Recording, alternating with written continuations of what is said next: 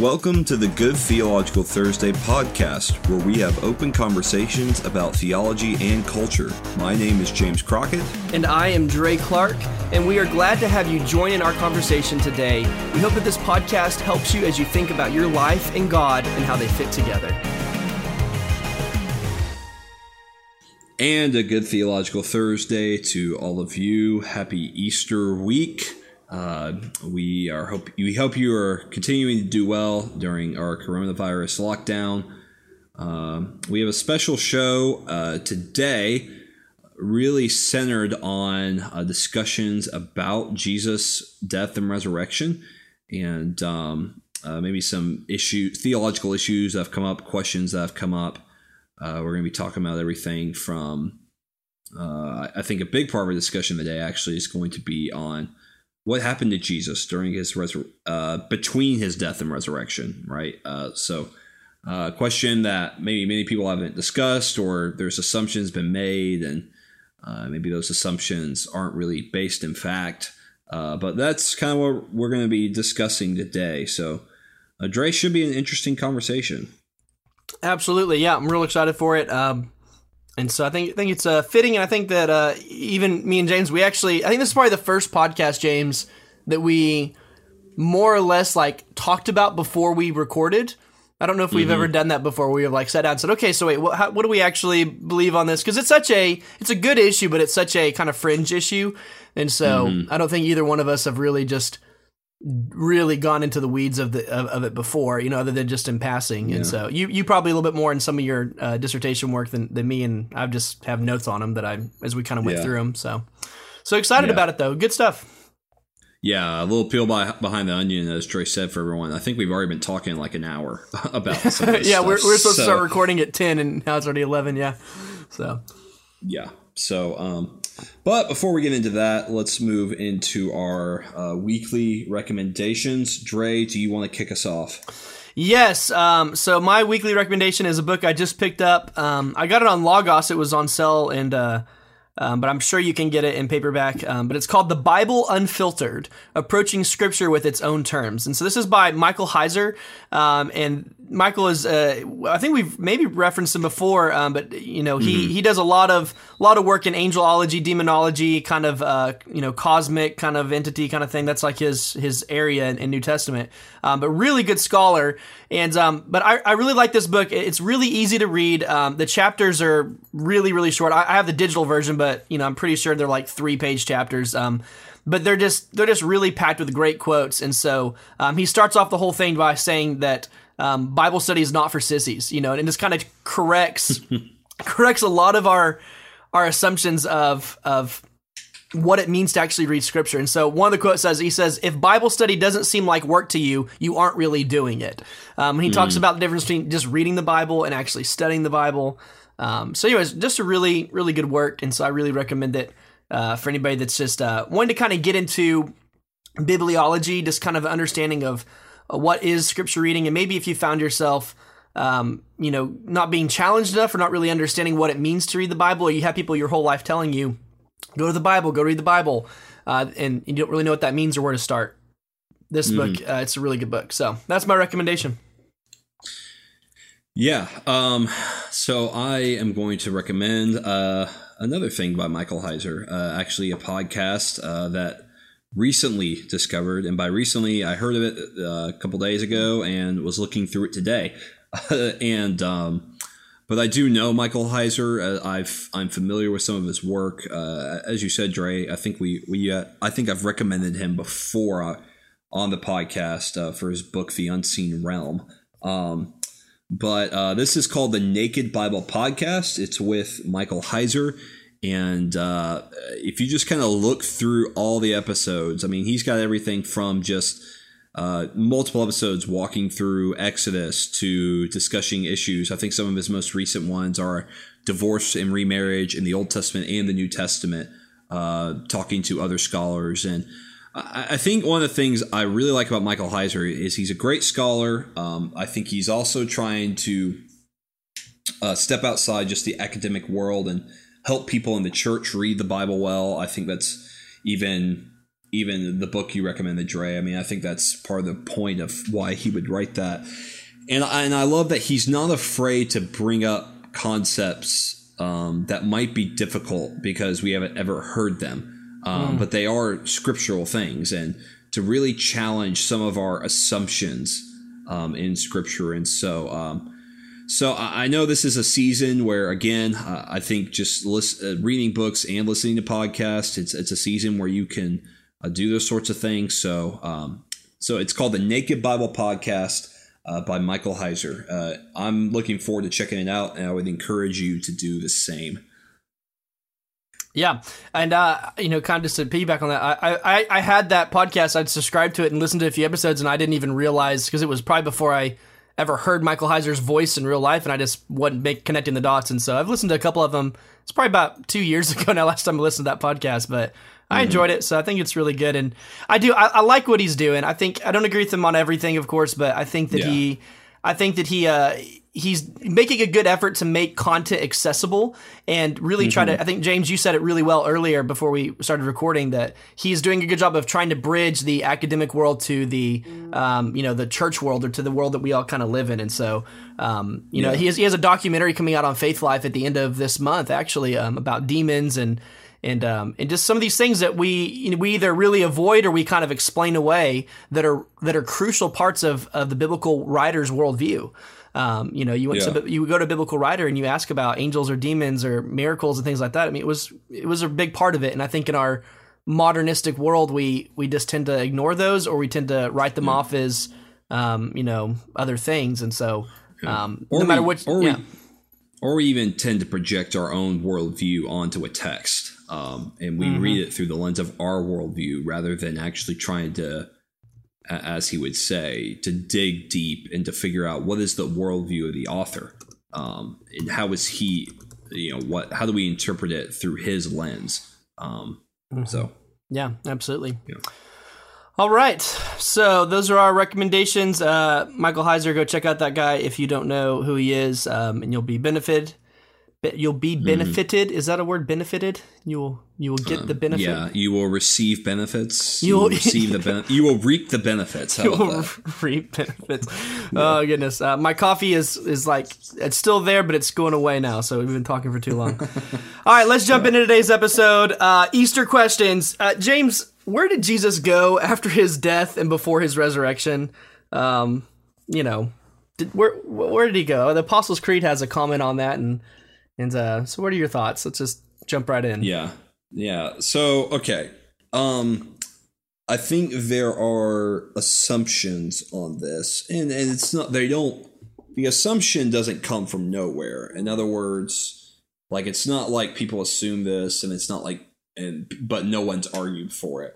There is a thought, and I think I hear a lot of Christians just assume this. I've heard people teach it. I've heard, ironically, last week we talked about Rhett and Link and their podcast, and they even said in their podcast that the Christian view is that Jesus went to hell between his death and resurrection. And of course, I heard that, and all of a sudden, right away, I gave pause, because I'm like, that's not actually like the view of everybody, right? That's not like a doctrine that's firm and whatever. So there's a lot of people who would assume that Jesus went to hell during those 3 days, at some point, at least during the 3 days. And you've heard everything from he went to hell and he took the keys of hell and death from Satan, which again, I would challenge you to find that anywhere in the scripture where it says that. And so a lot of that is, I would argue a lot of that is assumed. I would argue maybe I would also say there is an argument for it, but I would also say that most people just kind of assume that is what happened without really digging deep into the scriptures and challenging why do they actually think that. So that's kind of what I think what we really want to do today with that question. Yeah.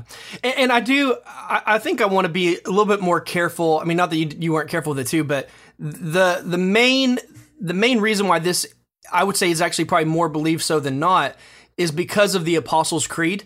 And so a lot of churches are creedal churches, and I would say almost every church is creedal churches, depending on how you define creed. But a lot of churches, have these creeds and they hold to these creeds, and it says in the Apostles' Creed that he descended into hell. And so it expands upon what is in the biblical text, or interprets what's in the biblical text, and that formula has been handed out through history. And so so I do think that, and so if you're at a church that you really closely follow to the Apostles' Creed, you need to know that maybe for you this is actually closer, to some doctrinal issues than maybe we are passing it off as of, well, maybe it's not really there or not.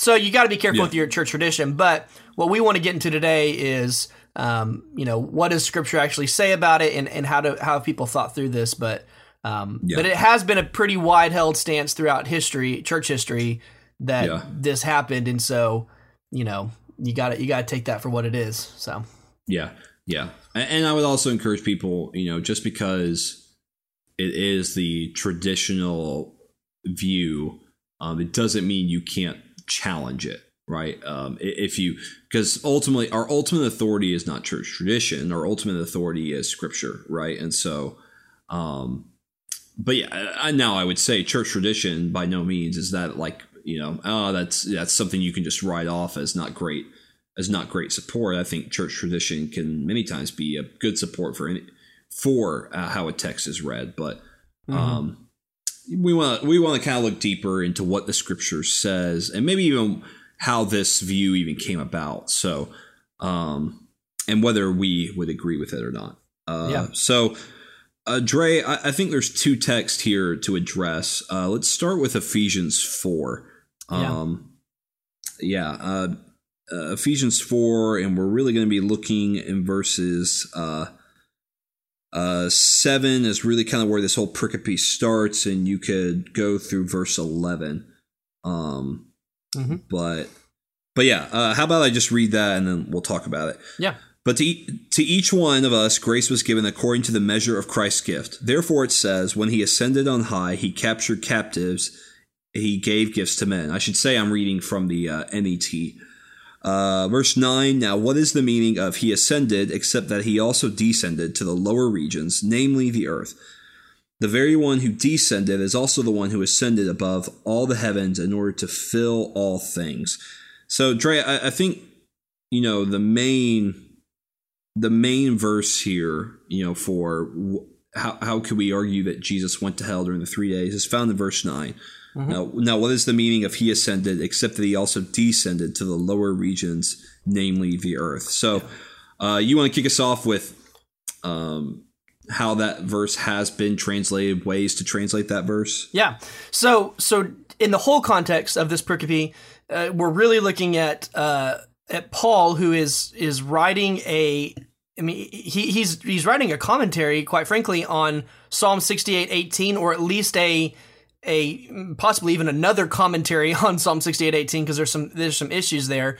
But that's kind of where a lot of people see the referent as. And Paul says in verse 9, now what is the meaning of this? So he's giving a quote from a source, and whether that source is, there's a lot of issues there you have to work through, which makes this problem more complicated.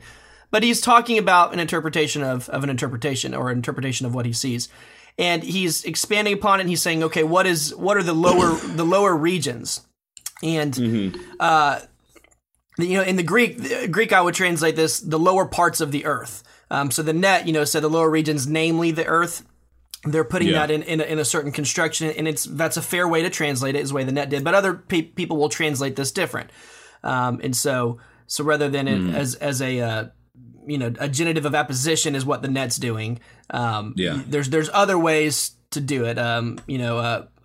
Partitive, genitive, I think, is another way of the earth. Anyways, there's a lot of different things happening in the Greek, and there's even textual errors that are going on there. But the real question is okay, so Paul is reading this passage in Psalm, or reading this passage about Psalms, and he's saying, what is the meaning of he ascended, except that he also descended? So he's kind of taking the flip of it and saying, well, he descended to the lower regions. The question is where are those lower regions? And some people will say, well, those lower regions, the lower parts of the earth, well, that's hell. And so he's Right. he's gone down, and this is where Jesus went whenever he died, and during those 3 days before he was risen. He went down to hell, and then you get all sorts of things in the early church. Of you went to go within ransom theory. He went to get the keys of hell. He went to go Christus Victor atonement. There are a lot of different atonement theories come to play here of what he's doing in hell, but that's the thing. And then of course the Apostles' Creed, and that was at Nicaea, I believe 400. My dates are off right now, but that's they pick up on this and put it in a creed and say, yeah, this is what happens. And so really it gets really tied into atonement theory later on in history. But is that the point of what it's saying? Is that all it says is he descended into the lower parts of the earth, or the lower in the Greek? There's a lot of genitives. 25 ways to do a genitive? I think Wallace now says there's 26. I think he's found a couple more he hadn't written in his book, and so lots of different ways to understand the Greek here is what I'm trying to say, and that creates the issue. So that's the heart of this passage. You want to add anything to that, James? Yeah, so I think you're kind of hitting on it. I think the big theme of the passage, if you're looking at it, we are, Paul has already done this earlier in the letter, casting Christ in the position of king, right? You go back to Ephesians 1, it talks about how he is seated at the right hand. He is far above every ruler, authority, power, every name that is named. All things have been put under his feet. He is the fullness of him who fills all in all, right? So there already is some, I would argue, there's some royal imagery that's appeared already in Ephesians. And so we come back here and in Psalm 68, he's got this reference to this, and this idea of ascending, someone ascending and giving gifts to men, or there's another issue because Psalm 68 actually says that he receives gifts from men, and so that's what you were talking about. That this seems to be some sort of commentary on Psalm 68. But the basic idea is that when a king would ascend to a throne, or when a king would capture a land or conquer, the king would take the spoils of war, take the spoils of victory, and would distribute them to his people. And so this is the idea. It's this idea of Christ's kingship. And so when he comments on Psalm 68 later, now what is it that he ascended except he also descended? In other words, I think what Paul is getting at, what's the process by which Christ was enthroned? What was the process which he went through in order to conquer? What was the process by which he came to this kingly position to distribute the gifts to men, right?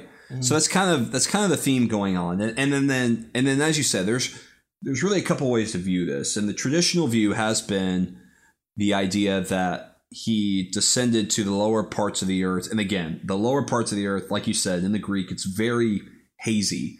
That Greek phrase, it's a pretty difficult one to figure out. Almost literally, it's like the part. Yeah, it's kind of strange. And so on top of having a text critical error, there were some words that are omitted text in our critical oldest. issue. Yeah, a big text critical issue there, which we won't get into. But you basically have a few different positions. One is Christ did actually go into hell. Another position, which I think we can rule out, is the descent actually refers to the descent of the Spirit at Pentecost. In other words, it's the Spirit that's come and is distributing the gifts. I think you have to do some really creative, a nice way to say it, really creative hermeneutics and exegesis in order to get there. Because to me, the theme in this entire passage, it's referring to Christ over and over again.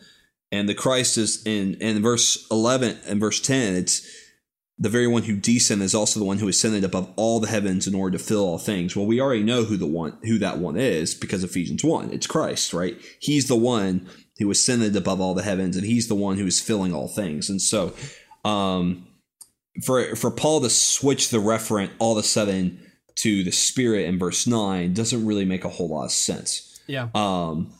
And so, and then the other view, which I think you and I would both, this is one I've arrived at, I think you would argue for it as well, is the descent actually refers to Christ incarnation, right? It's the idea that what is it that he ascended except he also descended? In other words, for Christ to ascend back to the right hand of the Father to become the one who could distribute the gifts and through the Spirit to his people, it required the work that he would do in his incarnation. It would require that he die and that he rise again, right? And so the descension is to the lower parts of the earth. I think that's just a metaphorical or a interesting way of saying that Christ descended to the earth, which is lower than the heavens, right?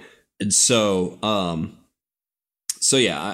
that's my view. If you want to ask, ultimately, what's my view on what this passage is getting at, what I think fits the context best, and what Paul has been trying to get at this entire letter, it's simply referring to his incarnation.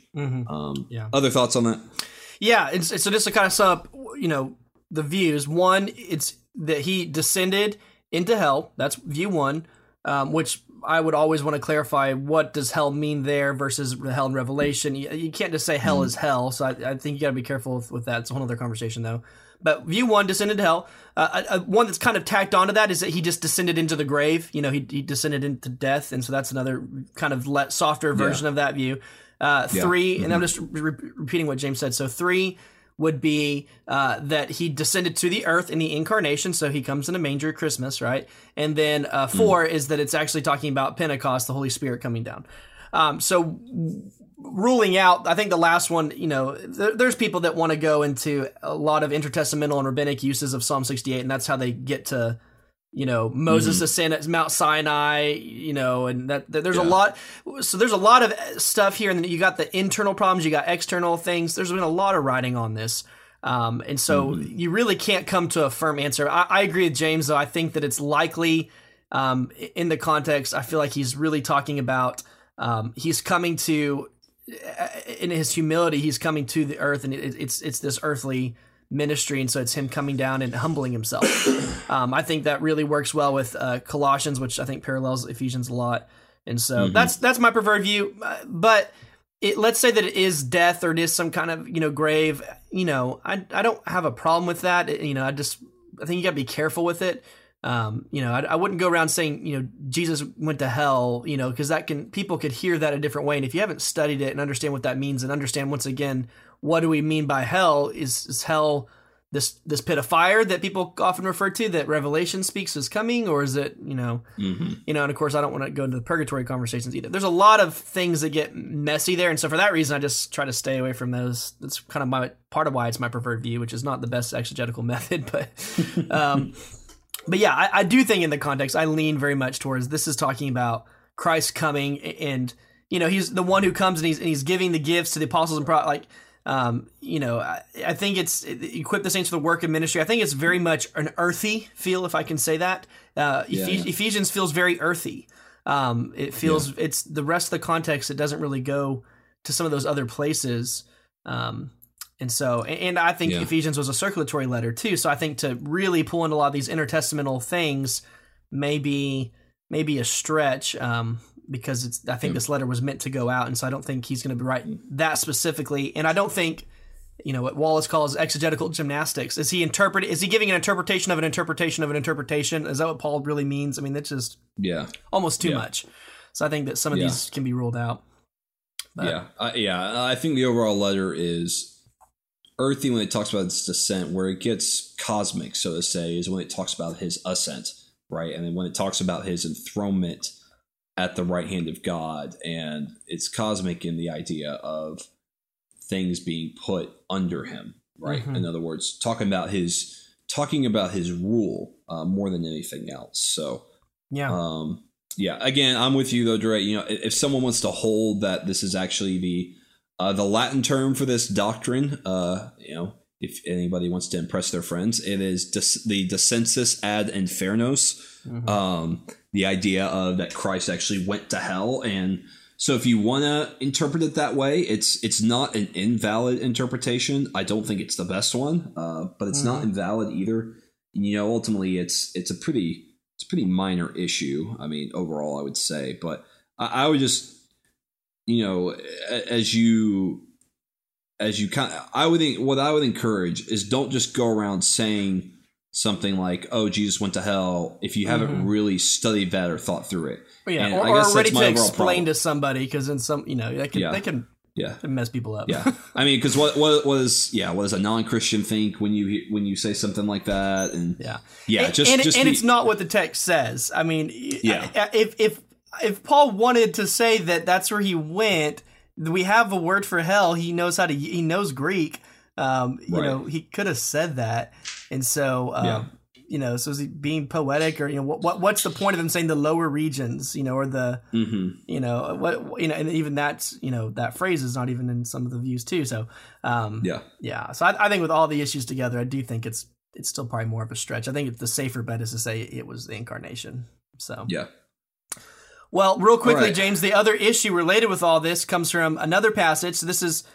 So if you feel like, okay, I feel really solid on this issue now, let's just throw another wrench in the issue. And so if you go to 1 Peter 3, 3:18-ish, is that right? I'm flipping there now. 18, 19, I'll go ahead and read it. So I'm not going to read the whole pericope. I'm just going to kind of pick it up. Peter's talking about, he says in verse 18, because Christ also suffered once for sins, the just for the unjust, to bring you to God, being put to death in the flesh by being made alive in the spirit. So atonement kind of stuff. And then it says 19, in it, right? So you got to figure out that it is, in which is maybe the way I'd say it, in which he went and preached to the spirits in prison. So this is actually, maybe where people put this passage with the Ephesians. And so maybe the Ephesians isn't really strong, but then they say, well, look at Peter. And Peter says, in this atonement kind of concept that he's talking about, that he went and preached to the spirits in prison. So see, he went down to hell and preached to everybody. And now then you get theories here of a lot of purgatory things, a lot of second chances, and post-mortem salvation. And so there's a way to, after death, come to Christ. And so, a lot. And so this passage, and then after that, it says, after they were disobedient long ago, when God patiently waited in the days of Noah, then it goes into a lot of other stuff. Maybe Michael Heiser probably has some really good concepts on 1 Peter 3. Probably. I'm sure he has an opinion. So what is this whole thing about, James? What is Jesus doing preaching the spirits in prison? And is that hell? And is that where he is? See here, is this proof that he did actually go to this prison and preach to spirit? And why is he preaching to spirits? And Okay, so number one, I'll say this: whenever you come to this passage to interpret it, good luck. I think in our unscripted episode, one of the questions we asked was, what is one of the most difficult passages in Scripture for you to interpret? And this is one of the ones I brought up because I think it's just. So I want to dive in a little bit into the background behind this passage. What is Peter referencing? And then we'll maybe try to go in to maybe my best guess as what he's getting at. But again, it is very much my best guess because Peter kind of just brings this up and he doesn't elaborate, right? In other words, he says, our main verse here is verse 19, in it, or I would say in which. I think the literal Greek is, you've got a relative pronoun there. I would probably say in which he went and preached to the spirits in prison after they were disobedient long ago, when God patiently waited in the days of Noah as an ark was being constructed. In the ark of few, that is 8 souls, were delivered through water. Okay, so the tradition behind this is found in Genesis 6 originally, and it's expounded upon in First Enoch, specifically a section of the book, the first part of the book, which we call the Book of Watchers. So again, if you go back to Genesis 6 starts with this idea that the sons of God having a relationship with the daughters of men, and then they produce these offspring. We know them as the Nephilim, this giant race, these superhumans, so to say, right? This is kind of how Genesis 6 describes it. And so this is kind of Genesis 6, and it's found right at the beginning of the chapter. Well, then you go to First Enoch, and the way that early Second Temple Judaism is interpreting Genesis 6. Not only do you find this actually in First Enoch, but you find this a little bit in the Book of Jubilees as well. So it's referring to who are these spirits in prison. So the story is found in First Enoch that there are these two angels that end up leading a group of angels out of heaven. The two angels are, if I'm getting this right, Azael and Shemihaza. And they are these angels, and they lead these two groups to commit these acts against God amongst men. One of them, and again, I can't remember which one led which group, but one of them leads a group of the angels to have inappropriate relationships with humanity. In other words, sexual relationships with humanity, and they produce these offspring, which Enoch again describes as these giants, describes as these abominations, these creatures that caused havoc amongst the earth.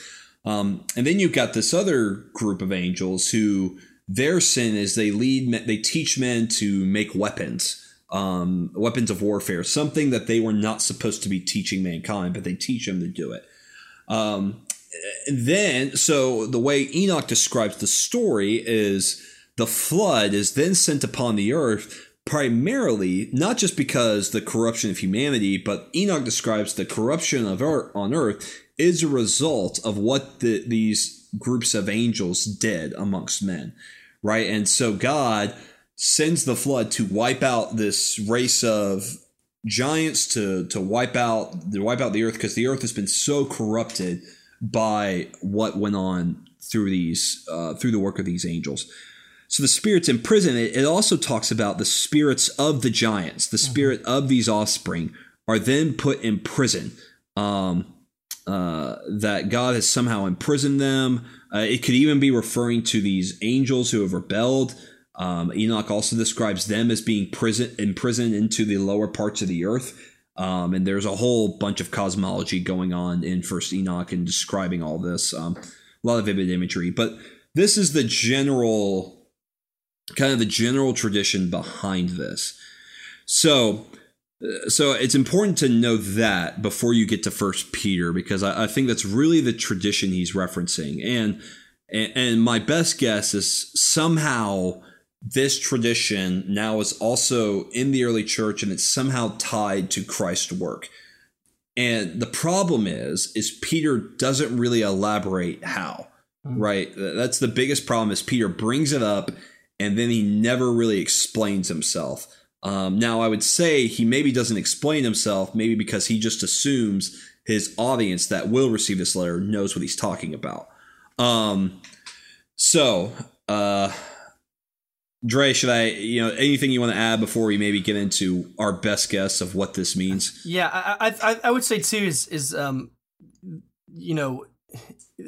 the reason, because I think the argument someone could say is, well, all that stuff, how do we know that isn't that a lot of, eisegeting into the text? And I might agree. There's whenever you're looking at these extra testamental things, there's a whole other hermeneutic there.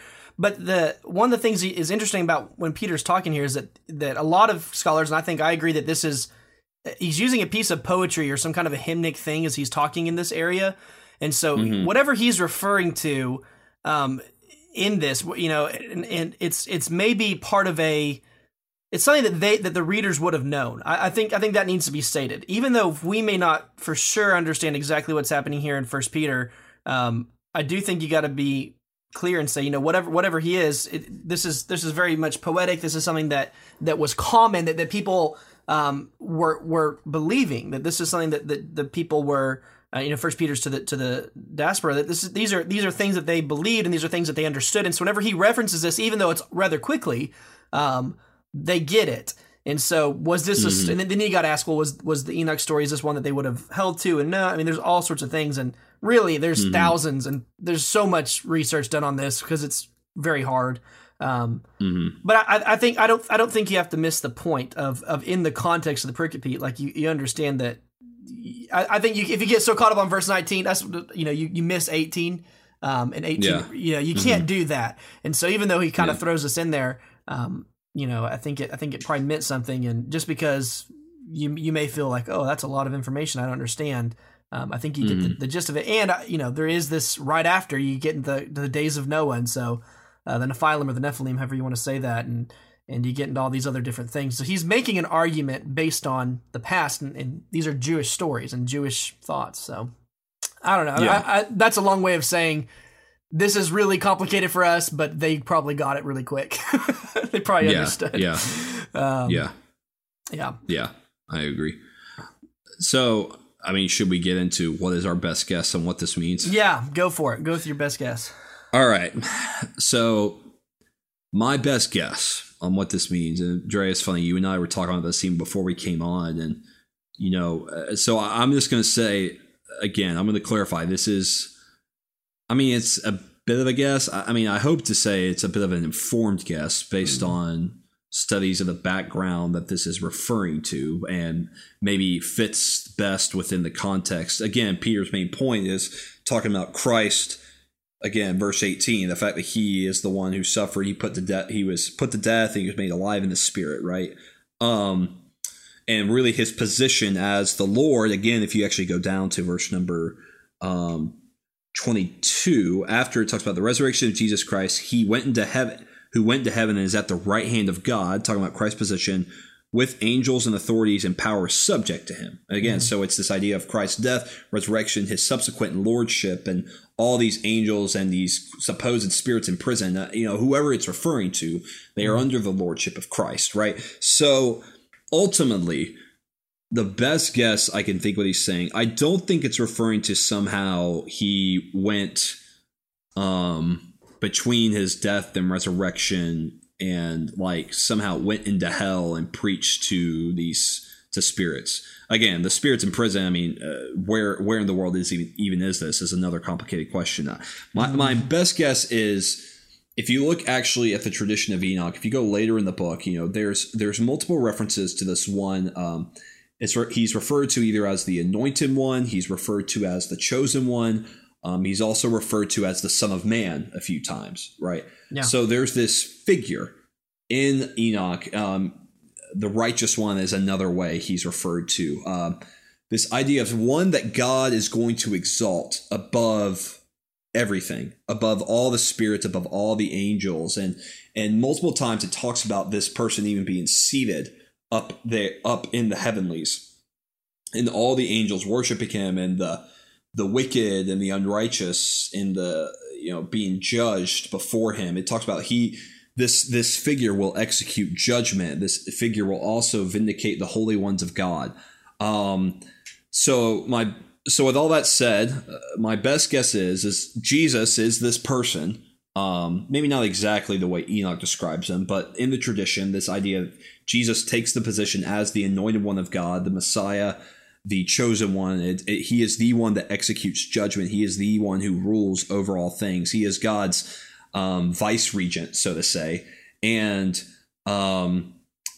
so basically this passage, the idea of what, because the other thing you got to ask is, what did he preach to the spirits in prison? Mm-hmm, yeah. And we don't really know. So my best guess is that his death and resurrection vindicated Christ as this anointed one, vindicated his identity as the one who has authority to exercise rule over all things, to vindicate righteous, to bring judgment upon the wicked, and in fact bring judgment upon these spirits in prison. In other words, they are accountable to him. They face judgment from him. But this happens as a result of his death and his resurrection, not like necessarily something in between. So that's my best guess. Now I can, I have a right to change my mind on that. I will definitely say, because this passage is very difficult, but that's probably my best guess at what this passage is getting at. Yeah. It's a good best guess. Where I don't know if I have a solid answer, but I will say, the common views, we've kind of hit on them. Christ's announcement of his victory. I think there's a close tie with is it Corinthians' anthem? So going out, so mm-hmm. it's in this idea of what Christ has done. So you could get this thing it's just basically this announcement over all of the cosmos, right? That mm-hmm. that Christ. So that's one way, and I've held that one for a long time. But there are, if you look at the thing, there's a lot of temporal indicators in 20 and 20 mm-hmm. being, and so looking at those, maybe it is Christ preaching of repentance. Maybe the whole idea is like this idea of repentance is this preaching that goes out into a past. I mean, I don't know. That's a hard thing. Dude, this is a tricky path. I will say this: in the middle of all of this, this comes in a thing of the idea that suffering is going to come, and that there have been people that have been persecuted for the faith. I think ever since Abel, I think that's the point Peter's making, that there's always been people who have suffered for Christ, and that and the resurrection changes everything. And if the resurrection isn't true, then everything's just gone. And so he's saying this resurrection is such a big deal, and it becomes known. So I do think the anthem view, I think, does hold a lot of weight, no matter which way you go with it. I don't know if I go into all the inner. I tend to take. I tend to take the scripture as what it says, and so what's it saying in its context. And so I don't know if I would go into, are there all these intertestamental stories alongside it. That I still don't know where I'm at on that, but I do think that this is encouraging. The whole point of this passage is to encourage Christians that even in the midst of suffering, that God wins, and that the resurrection is there, and they can be confident in this resurrection. And everybody who identifies in that will be saved, just as Noah was saved. And so maybe that's the message that began at Noah and goes all the way through that there is, because Noah, the resurrection, and Noah was saved, and who everyone else perishes, and the saved people stay. So I think that's referred to other times in the New Testament. And so I think that's where I would lean towards. But yeah, there's 1,000 on it, so go study it for yourself, and that's kind of where I'm taking it, and I want to look at its context. And so whatever this was meant, it's meant to encourage people that in the midst of suffering, that there's salvation. So ever since, even in Noah's day, there was a lot of suffering in Noah's day, and there's this message that God has made it all right. So yeah, and I'll add on to that. This is even the theme of a lot of Second Temple literature, like Enoch and some of these others. A lot of it's trying to explain away the suffering that even the Jewish people were experiencing, and explains it away as there's a war going on in the spiritual realms, right? Yeah, that it's bigger than just what's going on in humanity. There is spiritual unrest. And like you said, the ultimate goal is that one day that Christ, number one, his position presently at the right hand of the Father, vindicates to us that one day this full realization of the judgment of the wicked and the vindication of the righteous will be realized. In other words, salvation is coming. And one day all things will be made new. And so ultimately, like you said, I think Peter is pointing the people of this time who are experiencing persecution towards the hope of that, hey, one day Christ will make all things right. And that's, ultimately that's, as we come up on Easter, the hope of the resurrection is that one day that Christ, number one, has inaugurated a new age in which, we see that the hope of our future resurrection, and we look at Christ, the result of his resurrection being that he is at the right hand of the Father, and that he is the one who has authority and will one day bring about new creation, will make all things right again. And that's the hope we get to reflect on during this time. Yeah, absolutely. Great. Well, James, do we want to wrap it up, or do you want to go one more question, since it's quarantine and people have more time on their hands? What do you want to do? I think we probably should wrap it up, because I know the other question you could ask, and it could take us quite a while to get to that question. We'll save it for next week. That question. We'll save it for next week. We'll save that one. Yeah, let's do that. So. All right, that should build the anticipation. So if you want to know what we're talking about, join us next week for that. James, go ahead and close us out. Yeah. Again, thank you all for taking time out of your week to listen to our conversation. We know that was some pretty heavy stuff, a couple passages that were pretty difficult and really need a lot of explanation. If you have any further questions on a little bit of what we talked about, or just another question on another subject, feel free to contact us. You can do that in a couple ways. You can contact us on Facebook. Follow our Good Theological Thursday page, like it, follow it. You can message us through there, and we will respond to you as quickly as we can. And then also you can email us at goodtheologicalthursday@gmail.com. Again, if you are listening to the podcast and you have not rated or reviewed it, we encourage you, give us a rating. Maybe with any extra time you have during this quarantine, write us a little review. We would very much appreciate that. And if you think a friend would benefit from this podcast at all, we would encourage you to show it to a friend. Dre, close us out. Awesome. Hey, once again, thanks for being with us this week, and we do hope that you have a great Easter weekend, even though we're in the midst of all of this. What a wonderful message that we're reminded about, even in these passages today, that our hope is in a future where there is no more sickness, there is no more death, and that what Christ did all those years ago made that possible. And so we do hope that you have a good time reflecting on these truths this weekend. And until then, we hope you have a good Theological Thursday. See ya. See ya.